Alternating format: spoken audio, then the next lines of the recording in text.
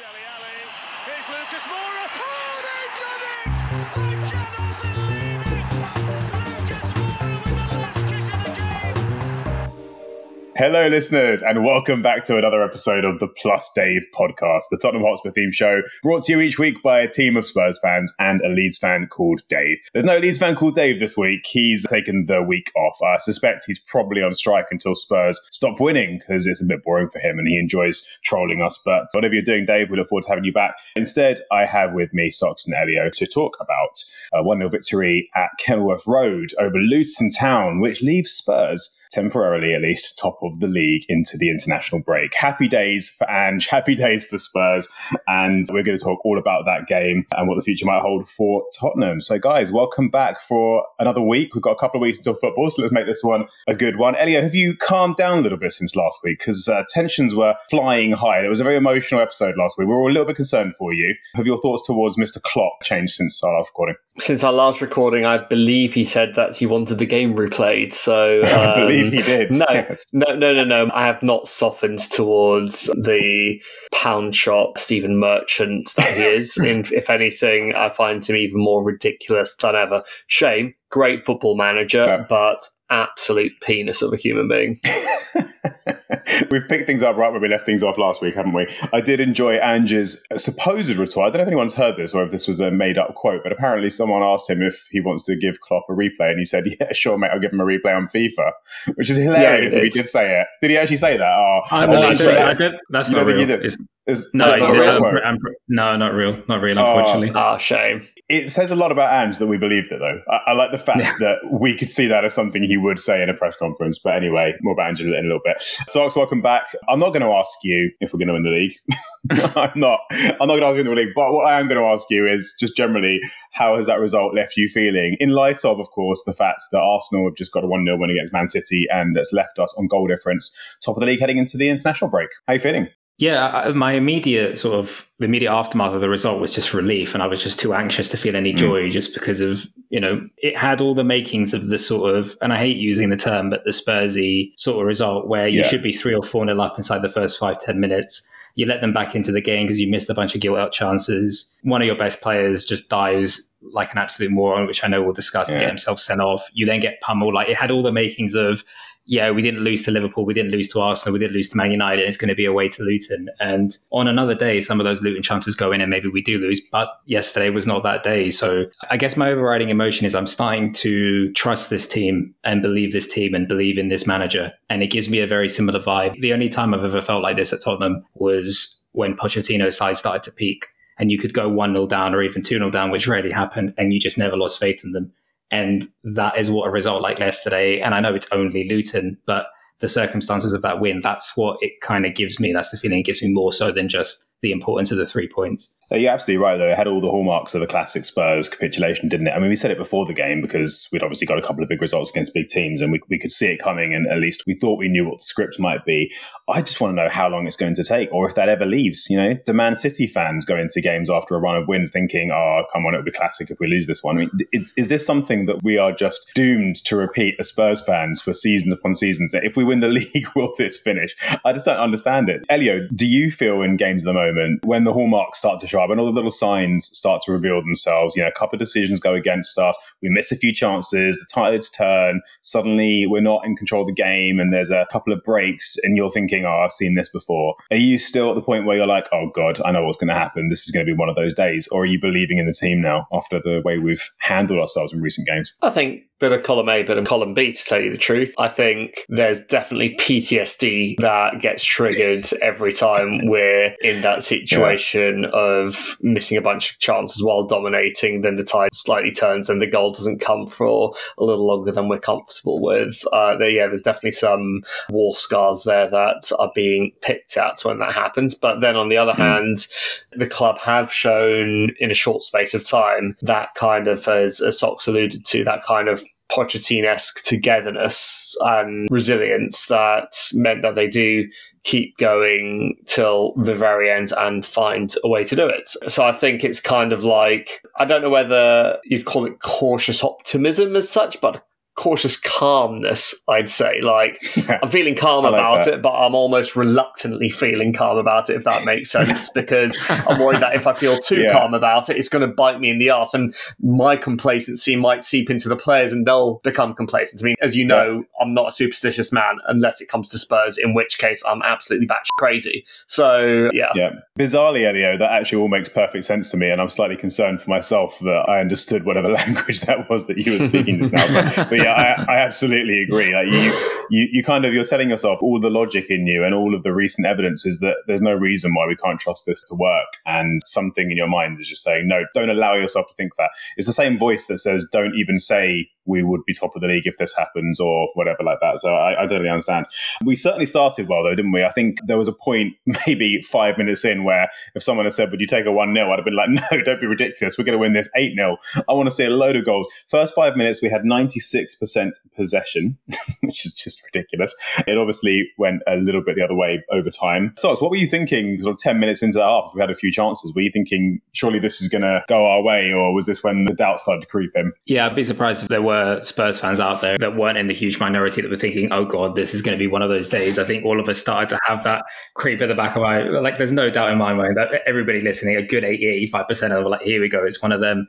But at the same time, it's similar to what Elio was saying about the sort of reluctancy, was that reluctant hope where I'm like, I kind of trust them, but I'm too scared to sort of say it. But it was like a head versus heart thing in my heart. I was like, I feel like we can still sort of go on and do this. And it was only really when the red card came that started getting doubted even more. But you looked at it and you thought, okay, look, they're going to get back into the game because they've ridden out the early storm and they're going to have a psychological boost off of that. But we shouldn't be scared, with all due respect, of a Luton that's operating at 100%. Any team could be any team in this league, but it wasn't enough to maybe look at it and go, oh, well, there's no way we can beat them now because they're going to start playing. But at the same time, we weren't really able to kind of wrestle back too much control. And after that early flurry, I don't exactly remember us kind of peppering the goalkeeper. So it's impossible to say kind of the reason why, because we can't get into any of the players' heads. But sometimes I do think with this stuff, when you do have a fairly young team and you do have a fairly inexperienced team across effectively almost every position or the majority of them, which is what we've got, I think these are sometimes the sort of situations where a team like City, not just because of their quality, but because of the experience,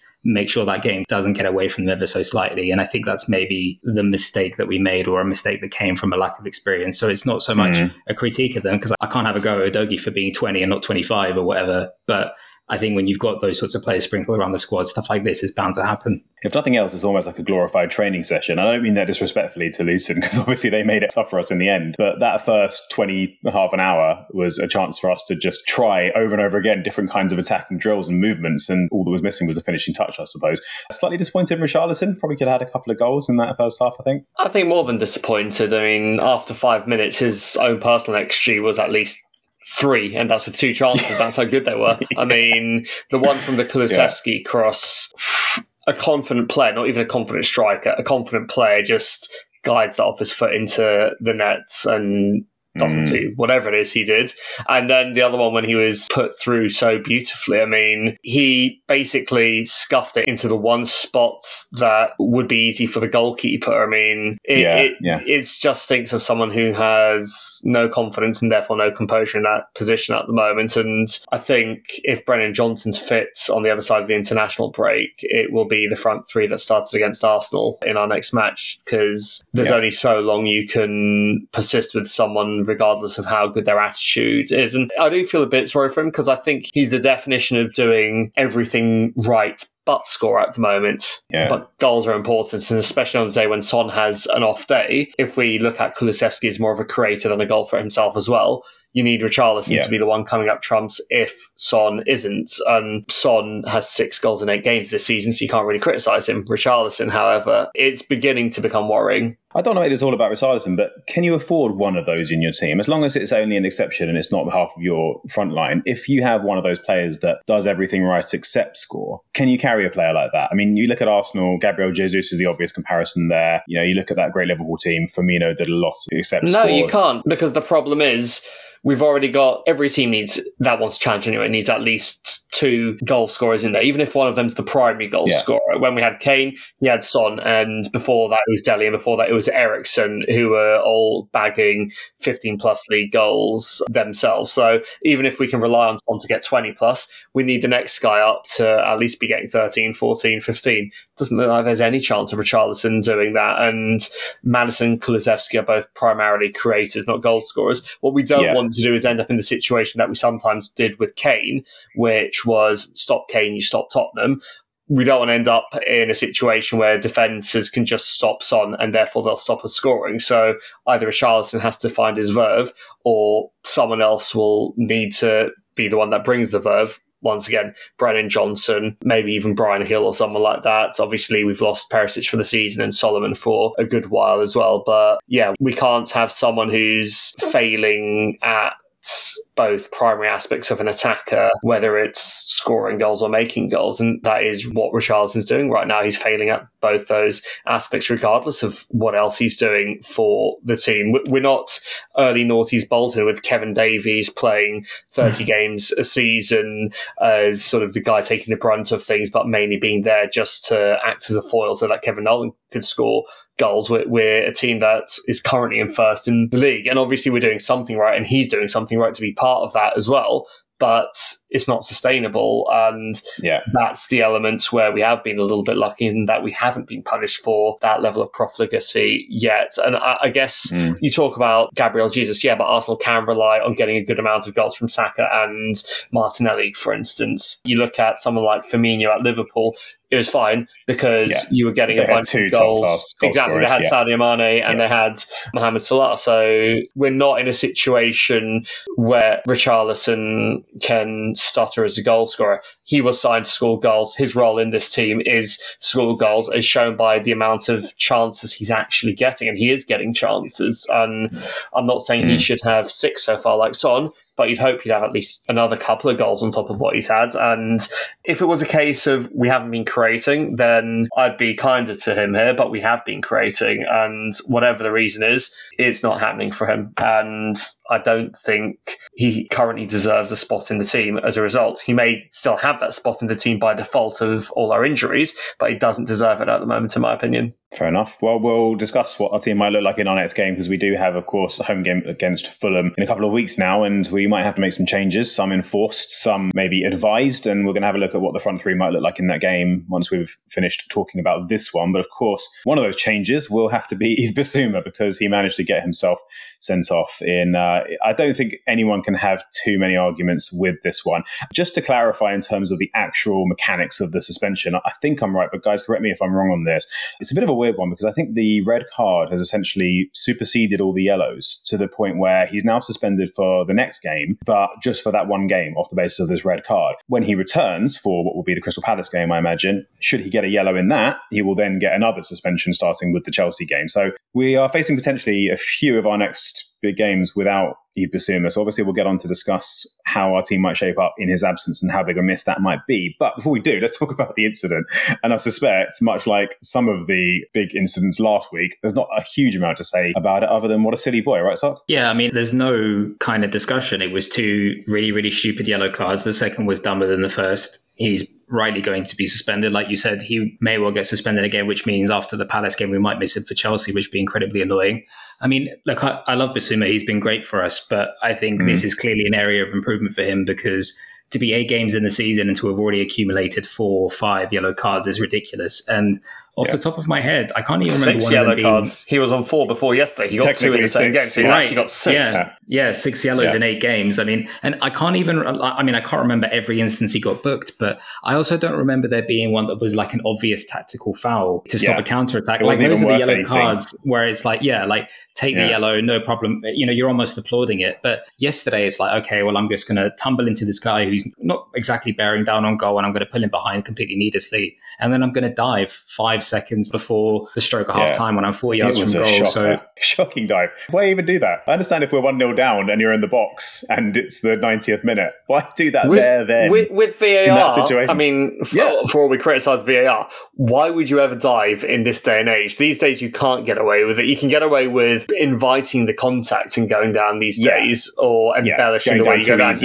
You can't get away with a pure dive anymore. That's a thing of the past. That's back in the past with Cristiano Ronaldo in the Premier League. I mean, it's just, and Didier Drogba. It's not something that can happen now. And I actually disagree slightly with... checked it because it was they wouldn't have even bothered checking because they don't do it on the yellows unless it was like in the box for a penalty or something. So but, it was just the referee spotting it. If you're diving like that, you're going to get caught. If the referee had given a free kick for that, the VAR would have turned over the free kick and said he dived, and then he'd have got the booking and sent off anyway. That's what I mean. I mean, it's just a stupid thing to do. And I think the one thing I do disagree with you on Socs is that it was more stupid than the first, because, okay, the fact that he was already on a booking definitely makes it more stupid. But the first one, why is he taking the guy out nowhere near goal at that angle with absolutely no threat and all our defenders back? I mean, I believe in taking the foul from time to time, but that was mental. Yeah, really sort of immature play, you have to say. It amazes me on that topic that players are so shameless in their diving in general, and they're rolling around and crying on the floor,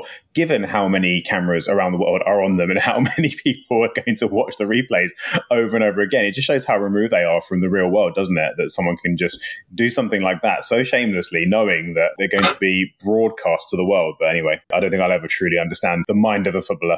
I did like how our manager handled it, though. I didn't see what he said about it. He basically said, same as someone last week, there's a human being who's made a mistake. No point in hammering him. Let's move on. Yeah. And I'm glad that he said that. Obviously, we're in a slightly different situation, so we can hammer him. We can start talking about how stupid it was, but it's probably best that the manager doesn't do that. But yeah, as I say, that's obviously a big miss. And it forced us to change things up a little bit for the second half, because, of course, that happened right before half time. So I think Højbjerg came on for Richarlison, didn't hear if that's right. And we went to a slightly more defensive shape, of course.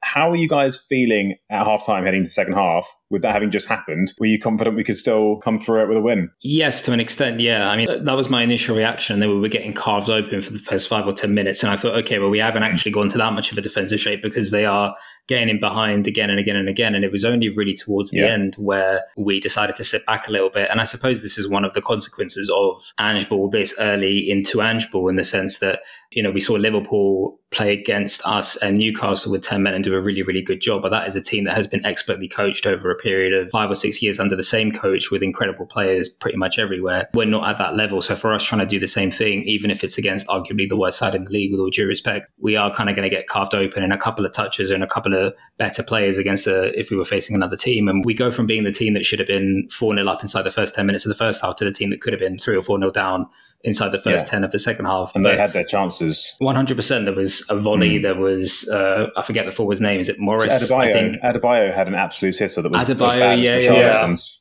It kind of slid into it. Thank God he's a glorified traffic cone.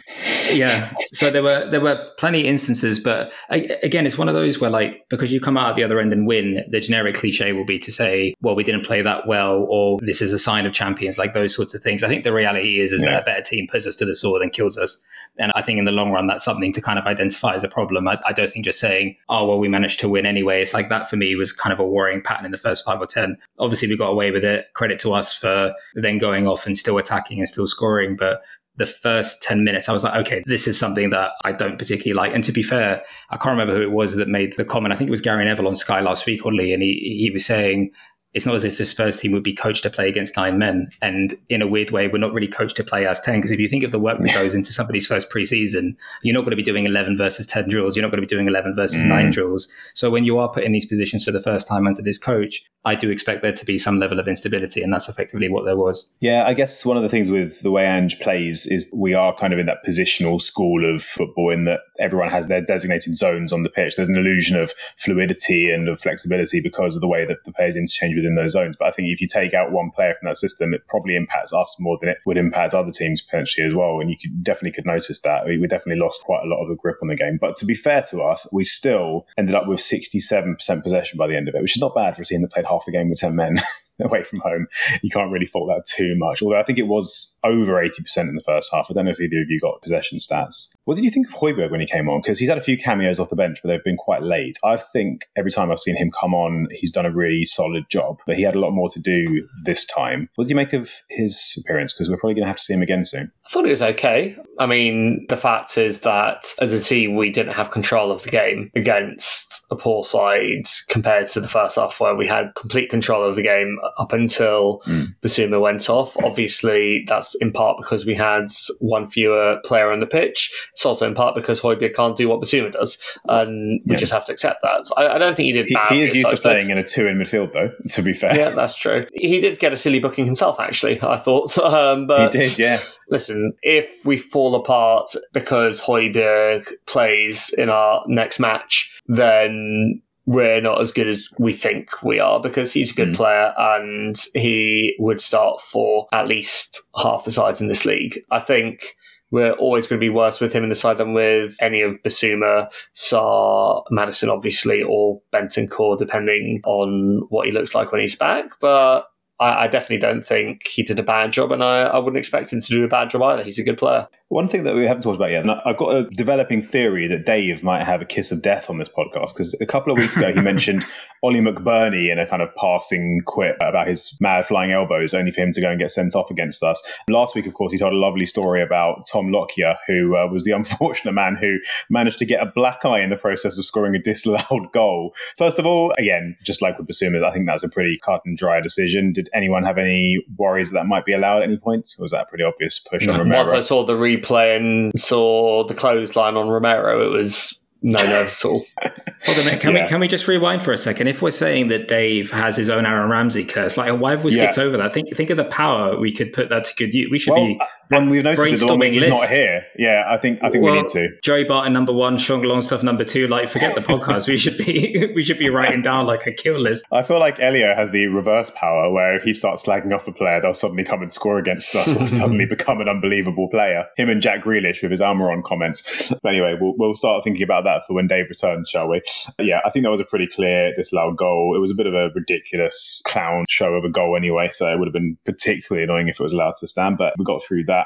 Well, there were obviously a lot of good performances in it, and we'll talk about individuals, but I think if I had to pick a standout moment from that game, it's pretty easy for me. I think James Maddison's work in the build-up to setting up Van de Ven's goal was beautiful stuff. Amazing balance, really good feet, and once again, just like with his assist for Son last week, looked up and found his man. The player I want you to watch a compilation of afterwards, obviously a very different player to Maddison, a much bigger player, but equally same kind of cheek to just throw players off balance. Yeah. Watch a compilation afterwards of Chris Waddle. The way Maddison just uses his body to throw the player one way before turning the ball in the other direction and playing that pass between a couple of players closing in as well was absolutely majestic, and I can't believe I've had to go without a player like this since Eriksen was sold. He's just magnificent to watch. He's just wonderful.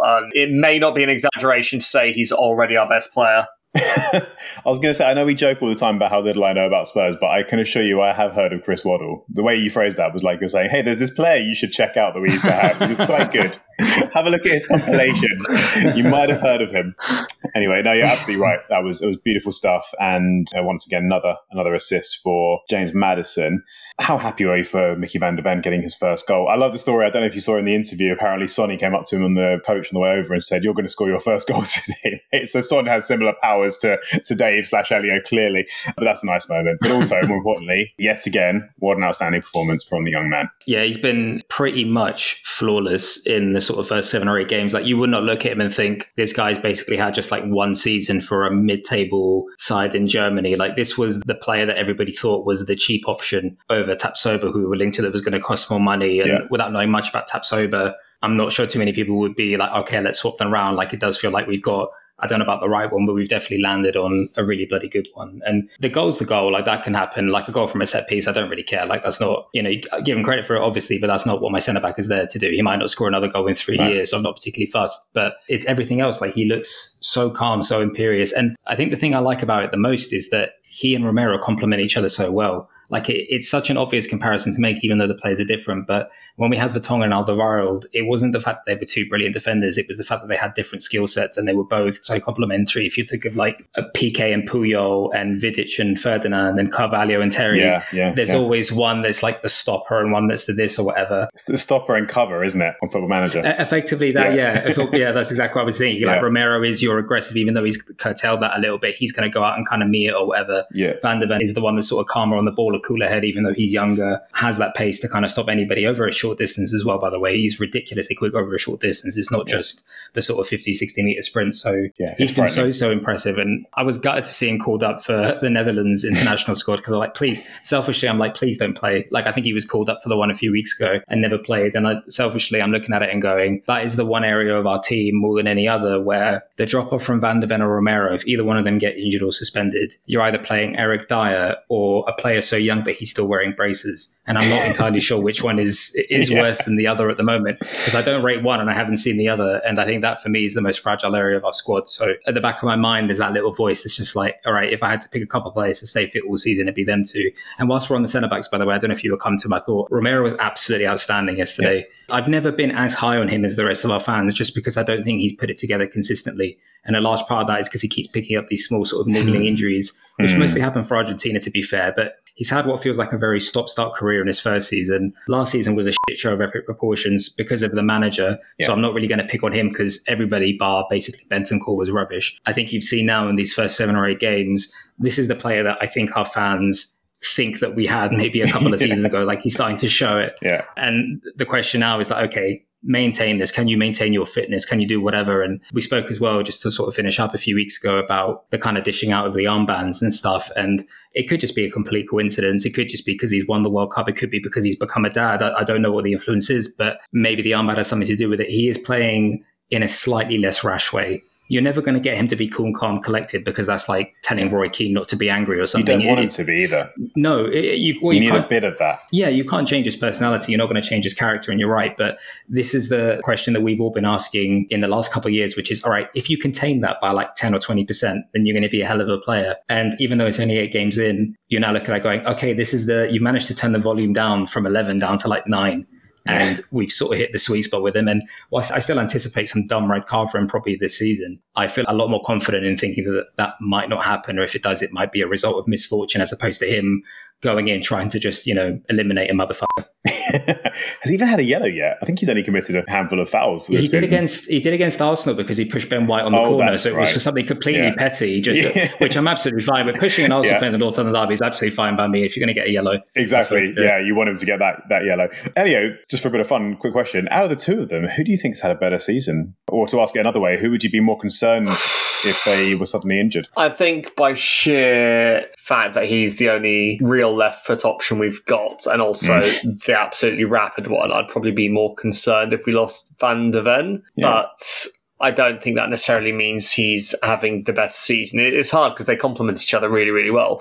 I think what Van de Ven does to save us when teams get in behind is wonderful. I think Romero's proactivity and ability to win the ball high up, which Van de Ven has done a few times as well, but not to the same level as Romero does it, is really crucial to how we play. I mean, I think early on in matches they actually highlighted this for once. They actually did some decent analysis on the Spurs move, and the Spurs, the way Romero early on won a ball, played it in and ran up the right wing and instigated an entire attack was wonderful to see. Van de Ven's charging up the middle of the pitch as well when Udogie sort of moves out of the way for him to instigate attacks as well. Like, both of them are almost doing everything you'd want from your modern proactive centre-back. Like, it's weird, but I actually think they've both got everything from what I've seen so far. I mean, we're not seeing sort of pings, I guess, like Toby Alderweireld's used to do, but I don't think that's in keeping with the way we play anyway. So, I don't know. I really don't know who the better one is. Sorry, I took a lot of words to say I don't know.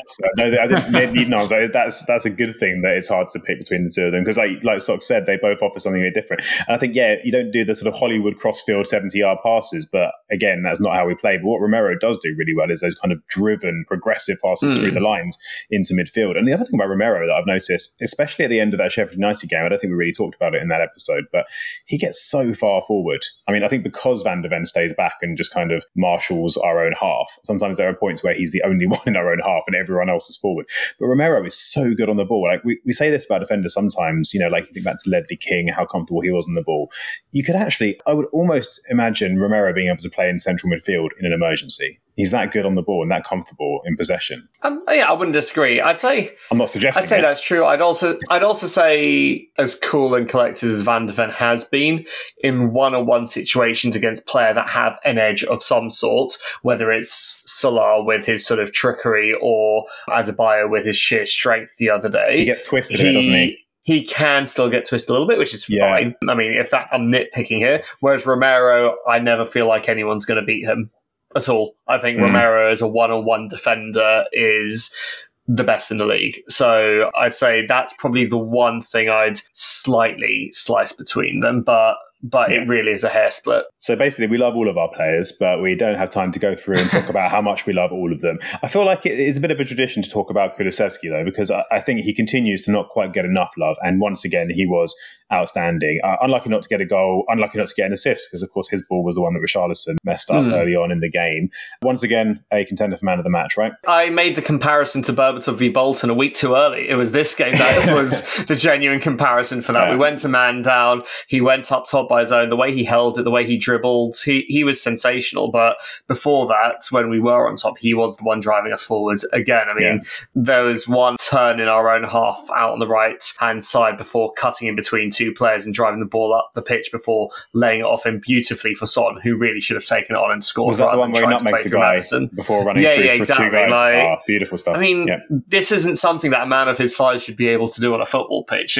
It's like we've got Dembele on the wing. That's what it's like watching him at the moment, and I think he's undroppable. Yeah, hard to argue with that one. So we've got the lovely problem of every week all of our players being brilliant and it being hard to think of single ones to talk about. And last season we were lucky if we had Harry Kane to talk about, and then occasionally someone else would step up and make themselves noteworthy, often for the wrong reasons. This week, once again, a lot of good performers. Anyone that you think is worth singling out or just talking about, perhaps someone we don't normally talk about, if that's possible, before we move on to look ahead to the next game? Yeah, perhaps Sar's the only one that we haven't really mentioned, and I think by virtue of the fact that he's been sandwiched in between our two best players in the midfield in Bissouma and Maddison, outside of sort of the Man United game where he scored and we spoke about him, I think he's kind of quietly going under the radar a little bit. And don't get me wrong, he had some moments yesterday when he was, getting caught on the ball, and I think there were some moments where, just by virtue of the fact that we are outnumbered, he was struggling a little bit. But overall, I came out, there were points that I probably would have given him kind of man of the match. I thought he played that well. He was just absolutely everywhere. And I think I said this when we spoke about him a few episodes ago, but there still isn't a single attribute I can look at and say, you're outstanding at this. Like, he's not an outstanding passer, goal scorer, whatever. Like, there isn't one thing where it's like, I say, name top three things about James Maddison. You can say, good on the turn, agile, great pass, great shot, blah, blah, blah, but not necessarily the strongest or whatever.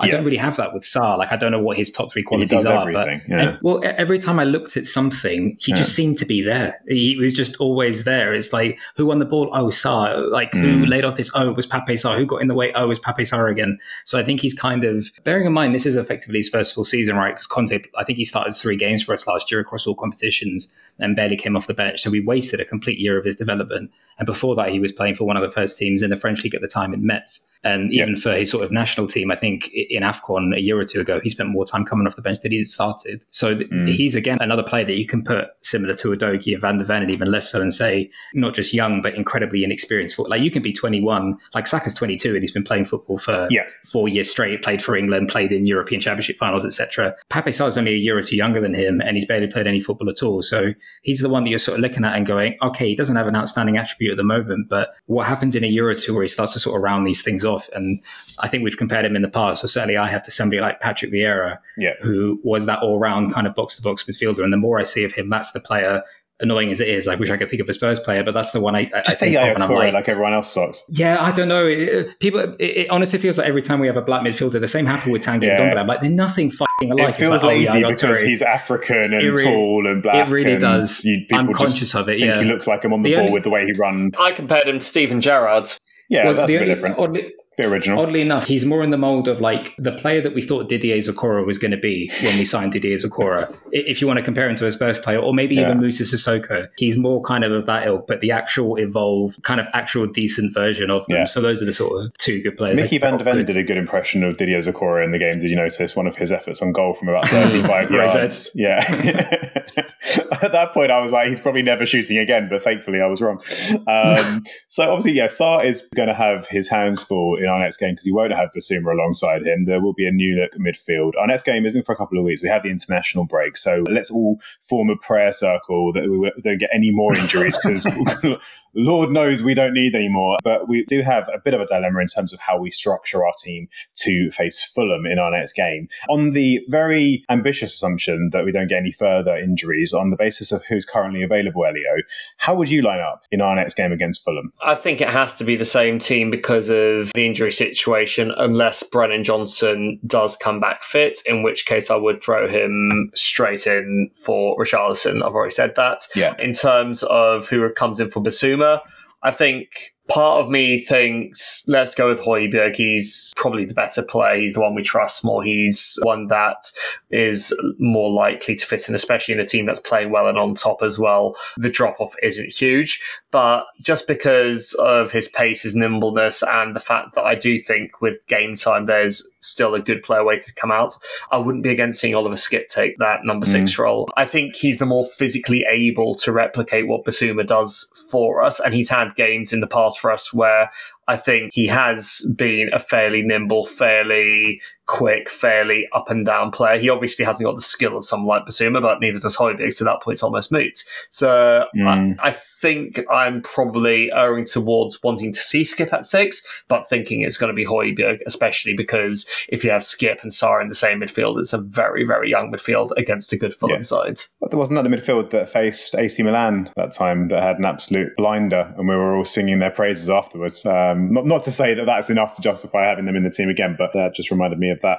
Would you say that with the Skipp versus Højbjerg thing, it's a case of maybe Skipp has both a higher ceiling in terms of his performance, but also a lower floor? That Højbjerg's a little bit of a safer bet, potentially. Yeah, I think that's fair. With Skipp, you'll get anything from a 3 out of 10 to an 8 out of 10, whereas with Højbjerg, you're almost definitely getting a 6 out of 10. Yeah, which you'd like to think would be enough, with the greatest of respect to our next couple of opponents, to get something out of them. But what do I know? Who knows? I would say the other thing as well with Højbjerg is you don't want there to be a kid at the base of the midfield, and Højbjerg is one of the few adults in the room that we've got. And for all his flaws, his inability to move or play with a half turn or be agile or any of those things, he is probably one of the most experienced players that we have, and that has to count for something. Here's a novel thought for you. How do you feel about Emerson Royale at the base of our midfield? What the fuck? So are you thinking like an inverting right back type thing, or actually just that's his position? Is he our John Stones, Elio? Is that where you're going with this? I mean, make your case. I see you as a great football visionary of our time, so I want to hear this. I think Clark of football coaching.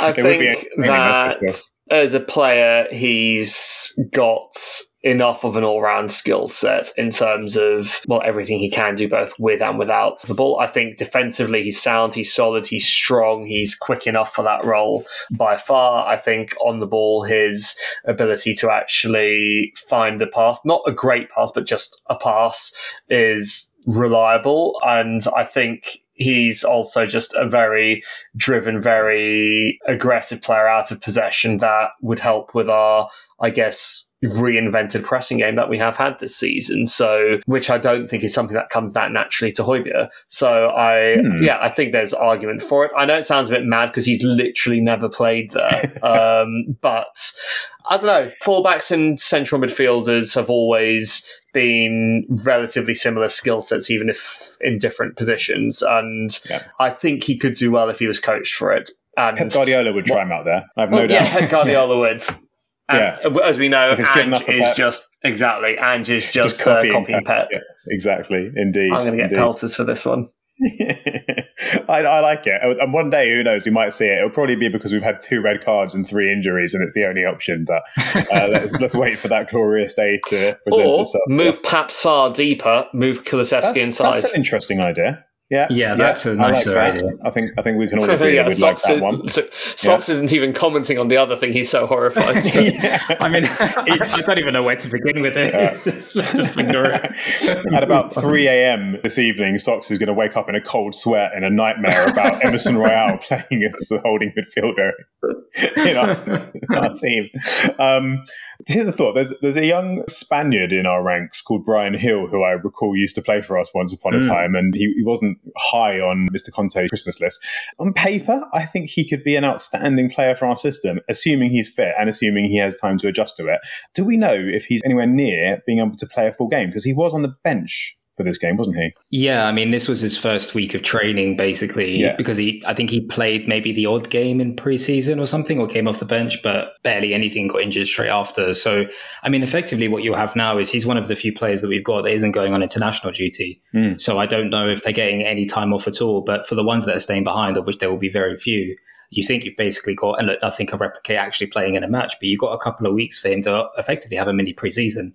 And that's not just in terms of fitness, but that's in terms of tactical and coaching stuff. Like Ange could hammer him exactly what he wants him to do out on that left or on that right as much as he wants. And that isn't a guarantee that he starts against Fulham in a couple of weeks, but it seems like a pretty decent opportunity to kind of make up for lost time. So I'd be surprised if we don't see him, if it's not the next game at some point, because obviously Perisic and Solomon both, Perisic is out for the season effectively, and Solomon we're not going to see till January. So if we are not convinced with Richarlison on the left up front or otherwise, effectively what you're looking at there is either Brennan Johnson or at that point Brian Hill. So I don't know if his involvement will be imminent, but my best guess would be, maybe he gets 20 minutes off the bench or something like that against Fulham or whatever. And I'm curious to see what he's made of, because we've seen worse players have bigger turnarounds in the past, and Brian Hill has already shown that he's got talent. Like, we'll all have questions about his last season. Oh, against Crystal Palace, that one. Yeah. We can question his physicality, but we all did the same with somebody like Modric or whatever. Like, there are plenty of, look at Bernardo Silva, for Christ's sake, David Silva. There are plenty of diminutive players in this league that can use their skill to make up for their strength. So if we're seeing other players come on leaps and bounds thanks to Ange's coaching, Pedro Porro is somebody we didn't think could defend, that put in a great performance against one of the best teams in the league in Liverpool last week, for example. I don't see why Hill, who has already shown more than a glimpse of his talent, can't be the next one that we're looking at and going, bloody hell, this is the wonder kid that we were hoping we'd signed a couple of years ago. So, like I say, I think the international break has come at a pretty decent time for him. So let's see if we see him in a couple of weeks. I love how diminutive has just become the universally accepted kind of PC way of saying someone's a scrawny little shit in football. Like, any small player is described as diminutive. I love it. I really like the idea of Brian Hill getting some minutes, and I think if we can get someone on the left playing with a left foot and actually putting crosses in, going on the outside, I think that could be quite interesting, because it's quite frustrating sometimes watching Solomon, for example, sort of checking back onto his right foot, and also Kulusevski, to be fair, as great as he is, you do kind of sometimes wish he'd go on the outside more than he does. Maybe it's part of the plan, but I think it would give us an extra element, and we've seen with Perisic how effective the crossing can be. But let's watch this space. I think that's a really interesting spanner to throw in the works potentially. So our next game is Fulham at home, and obviously we are going to have a couple of weeks until that. What have we made of Fulham so far? Because obviously we had a glimpse of them. We didn't have the best of times playing against them, but we played a very different team to what I expect will be going out there next time. What do you make of them from what you've seen so far this season, guys? More of the same from last season, really. I mean, they play good football. They're definitely a threat. I mean, I thought Carlos Vinicius actually, in the highlights, I saw looked fairly handy for them yesterday. I don't know if he made a goal or if he made a good chance, but his hold-up play for them has been decent now that he's finally got in the team for them. God knows he's an ex-Spurs player, so he's likely to score against us as well. There's that kiss of death again. Well, yeah, quite. I think Marco Silva's a good manager who knows how to put together sort of a decent attacking side. Andres Pereira is very talented individual as well. Willian just doesn't seem to die, much as Spurs fans would like him to. So, no, I think they're going to be... I think we need a disclaimer here. I think they're going to be a good opponent, but we're at home against Fulham. We should win. You know the drill. Paper, blah, blah, blah. Not played on, blah, blah, blah. So, anything to note about Fulham? No, I don't disagree. I mean, they've obviously lost Mitrovic over the summer, which is a really big loss for him. Like he kind of started to fulfill his... Yeah, unfortunately for Jimenez, that massive head injury, he's not really looked the same since, has he? Very kind of Petr Cech. So it's kind of a sad story there. I'm glad that he's found himself in like a decent, solid Premier League club and is kind of trying his best, which sounds like kind of like a backhanded sort of compliment or whatever, but you know what I mean. So, yeah, nothing more to add. I mean, they are what Fulham have been throughout most of my life, which is to say... They're never not at threat of relegation, but for the most part, they're a solid kind of like somebody needs to finish 12th. Do you know what I mean? Like, not every team can be the worst team ever. Not every team can be sexy and exciting. Someone that just has to kind of be there, but has enough weapons. I mean, they got a point at the Emirates, I think, second or third game of the season. So we can't, I'm saying, somebody has to finish 12th. Like, good little for them. Yeah. Well done for finishing 12th. But they have a threat, as every team in this league does. So you'd expect us to win all the same. But yeah. And once again, like, we go into a game like this sort of confident, but if we get complacent, then they'll do us. I mean, if it's not sort of the ex-player in Vinicius, then you just know that Alex Iwobi's who's doing very well in a very sort of Joe Linton style ball-carrying midfielder, reinvention, formerly striker, reinvention. Now, Alex Iwobi's likely to screw us. I mean, Paulinho is one of the best midfielders in the league. He's exceptional. There's a reason why he was being linked with 60, 70 million pound moves this summer. So there's a lot of good about them. So we'll need to play well. We can't just show up for this game, but I don't think Andrew will let us. In fact, if anything, the fact that we just stuttered in the game before Fulham might be quite timely to stopping us pissing about next time. Yeah, it might be simplistic, but I do think the way our games have played out this season, with the exception of obviously Burnley, is probably enough to steer us away from complacency, I would like to think. Maybe that's naivety on my part, because, I'm sure the players are going there thinking we should beat these guys. But I like to think that we've been lucky in the sense that we have had to scrape our way through a couple of hard-fought wins to the point where we're not going to underestimate our opponents. But I've been wrong before. Let's see what they bring. We've got a while. We've got what will be an eternity, I'm sure, until that happens. And of course, we're going to watch nervously to see which of our players limp their way back. I think Son is playing in a couple of friendlies as well for South Korea, which is that not happening? Or are you shaking your head at the idea? No, I'm shaking my head in disgust. Yeah. How dare he represent South Korea, where he's basically God. As the captain. Yeah, exactly. Who does he think he is? Look at your contract, boy. Anyway, let's hope he doesn't get injured, and let's hope that he doesn't come up against any Arsenal or Man City players on the other team looking to do some damage to his ankles, or Fulham players for that matter. Interesting little tidbit here. I don't know if you guys saw this or if this has indeed ever happened before, but Spurs are not just top of the Premier League table, we're also top of the under-21s Premier League table and the under-18s South Division Premier League table. Triple top of the league heading into the international break. Wore a trophy, etc., etc. So yeah, the future is bright and the present is just as bright. So looking very exciting for Spurs. Elio, I know you have a challenge, Elio, for us to present, which is always exciting, and I look forward to it, despite the fact that with the absence of Dave, I will be pitted against your familial Spurs Rain Man cousin, who will no doubt wipe the floor with me. But I'm going to try my best to enjoy it anyway. But speaking of family links, we've received an email this week. Hooray, we've got an email from a man who refers to himself simply as Sir Keith. Spoiler alert, this is Socs / Elio's uncle. Elio, you're right to react that way. He says, Dear Plus Dave, let's cut to the chase. I'm enjoying the podcast immensely, and long may it continue to be both fun and interesting as it is now. But please, nephew Elio, let's get all our facts right. Winks' first goal was not a last-minute header at Fulham, but at home to the Hammers on his debut. And the goals at Liverpool, when we beat them and finished fifth above them, were not by Van der Vaart, but one from him and one from Modric. Your uncle, Sir Keith. P.S. Hi, son. Hello.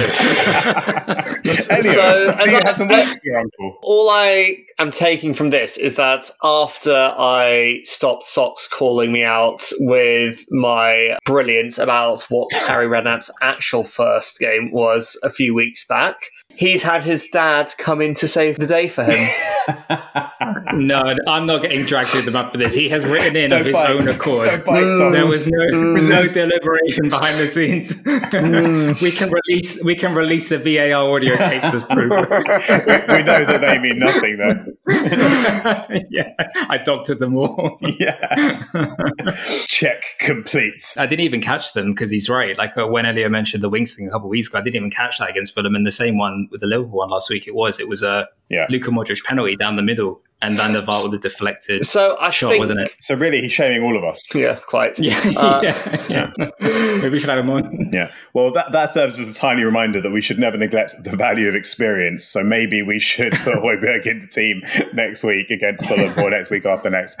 Thank you very much for that email. It's always great to receive emails the 3 times that we have in the history of the Plus Dave podcast, and long may that continue.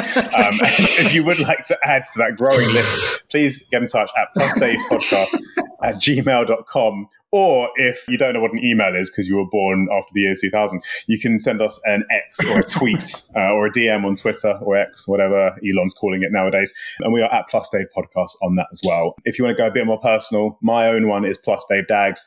Elio's is Elio_P_CHFC. And Dave is at Fantasy Dave if you want to troll him for not being here. Socs, any plans on making a Twitter, or are you still rising above all that nonsense? If we win the league, I'll make one. Oh, here we go. A continuing tradition of a conditional Twitter promise from Sock. Okay, excellent. I look forward to that because, as you know well, I'm sure that we're going to win the league. Anyway, let's hand the mic over to Elio for one of our occasional quiz rounds that we like to round off episodes with. This is Challenge Elio. Over to you. So, in honour of our latest first-time goal scorer, Micky van der Ven, I have decided to go down a little memory lane trip for Dutch Spurs alumni. Okay. And I can name at least one Dutch player. I am going to go back and forth between the two of you with mini Who Am I's to see, essentially, there's more about our Spurs Dutch contingency. There's been quite a few. They've all been in the Premier League era, so I think we'll be okay. I think this is not going to be Socs giving Dags a pasting, but let's see. So, which one of you would like to go first? I made the horrible mistake of going first last time in the hope that you'd give me an easy one to start things off. So I'm going to let Socs take the first one. Okay. And for what it's worth, as always, it does go over to the other person if necessary. So that's absolutely fine. It shall be necessary. So, Socrates. Hello. This player signed for Tottenham Hotspur straight from Holland in his early 20s. By the time he joined us... If I guess, does that mean is my first guess the first... Yeah, your first guess answer is your answer. The first answer you give is your only answer. So, so the only incentive to answer quickly is to show off, basically. You're best that's waiting why for the I entire asked, clue. because I'm happy to answer it now, but it's also too risky. Okay.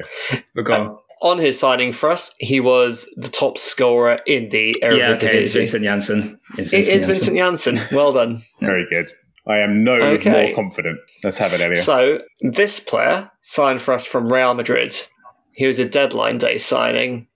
He was bought for Spurs at a time that we just qualified for the Champions League for the first time in the modern era. Was this Rafa van der Vaart? This was Rafa van der Vaart. Well done.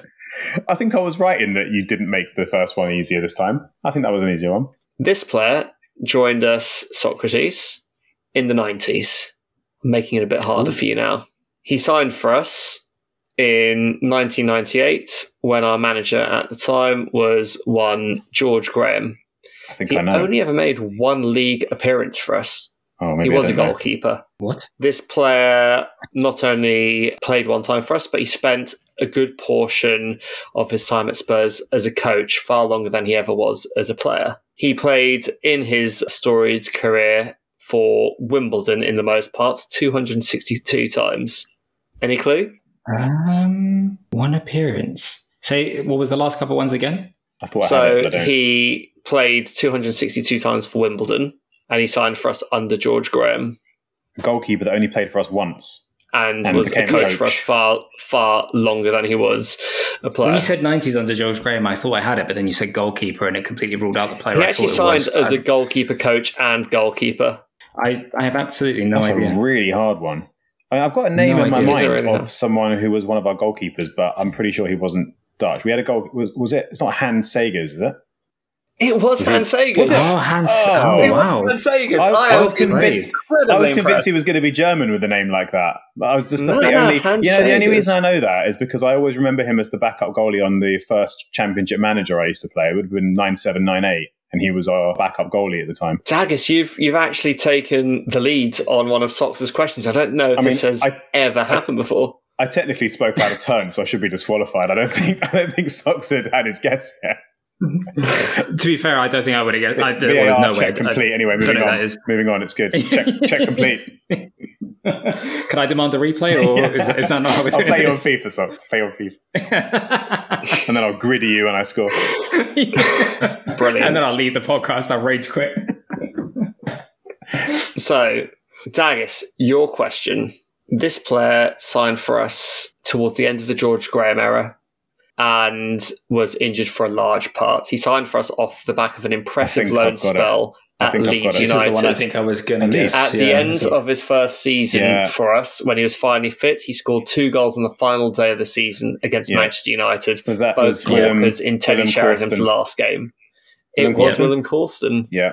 Did he have like a metal hip or a metal thigh or something like that? Yeah. He was bionic. He was broken. He was beautiful. If it wasn't for how completely irrelevant that was to anything we've discussed, I would have put that forward as an episode title. Bionic, broken, beautiful. Socs. This player, after years of being linked to us on and off, Leandro Damião finally signed for us in the summer of... This is for Socs. Don't maybe take your points away. You're actually winning. He's for also once. Clearly Brazilian. I will take your points away. And never signed for us. This player signed for us in the summer of 2005. This player won the Champions League with Ajax. Edgar Davids. Yeah. Edgar Davids. Well, I think you deserve that one after the Hans Segers one. Yeah.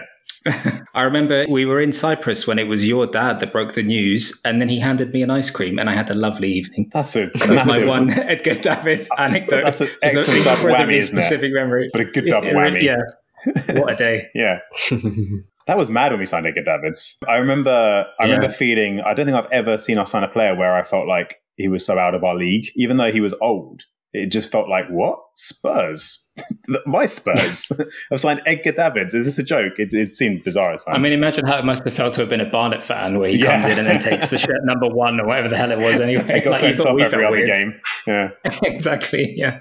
So, by my making that, it's 3-2 to Dags at the moment, but with Dags having a question in hand. So, Dags, this is one of our more recent Dutch signings. In on loan from Villarreal, he only actually played the 9 league games for us, scoring the 1 goal. Arnaud Danjuma. Well done. We haven't got that many left. I wrote them all down beforehand, apart from obviously Hans Segers. There's 3 more questions to go. I wasn't aware we were allowed to use pen and paper for this. Socs. This player's crowning moment for us came against Leicester City. Oh, come on. Steven Bergwijn. Steven Bergwijn. A man who will be resigned to obscurity thanks to Dejan Kulusevski. Yeah. Dags.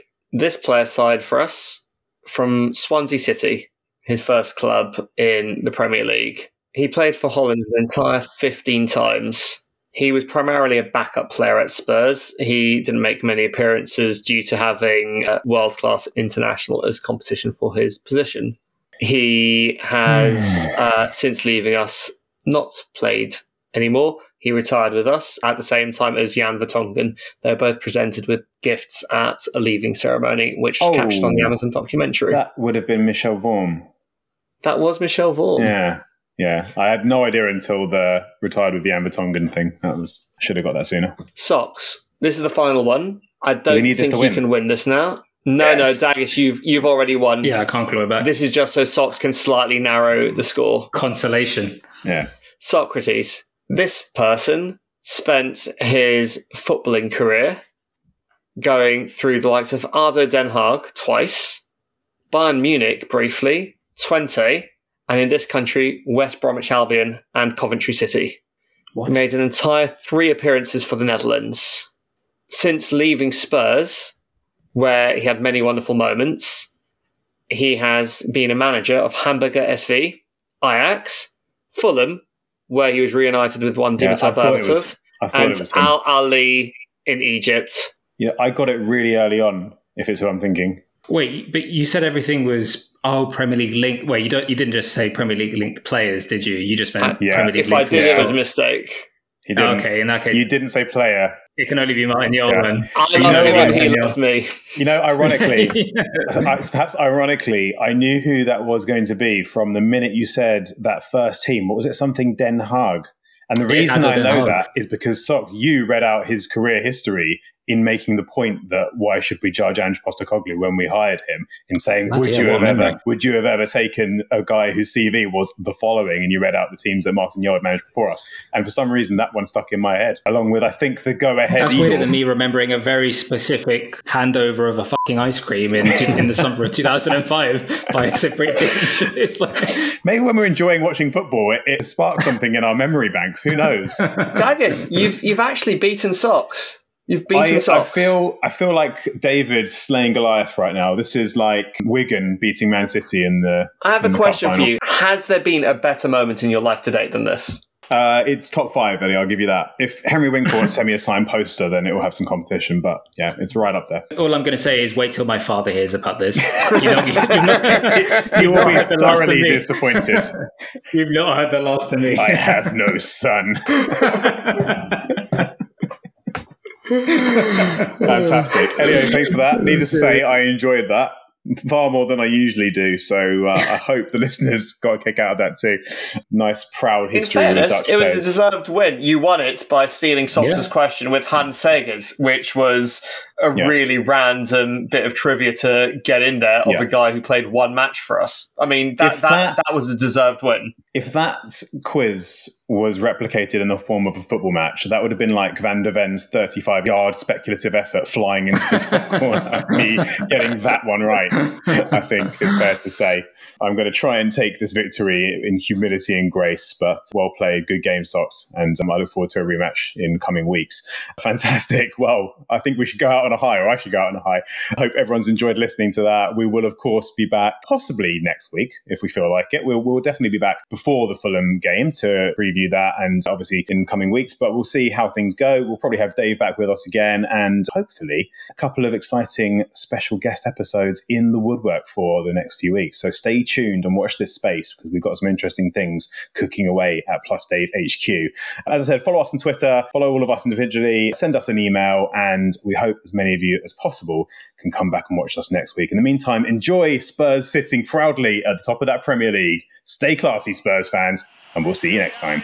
Here's Lucas Moura. Oh, they done it!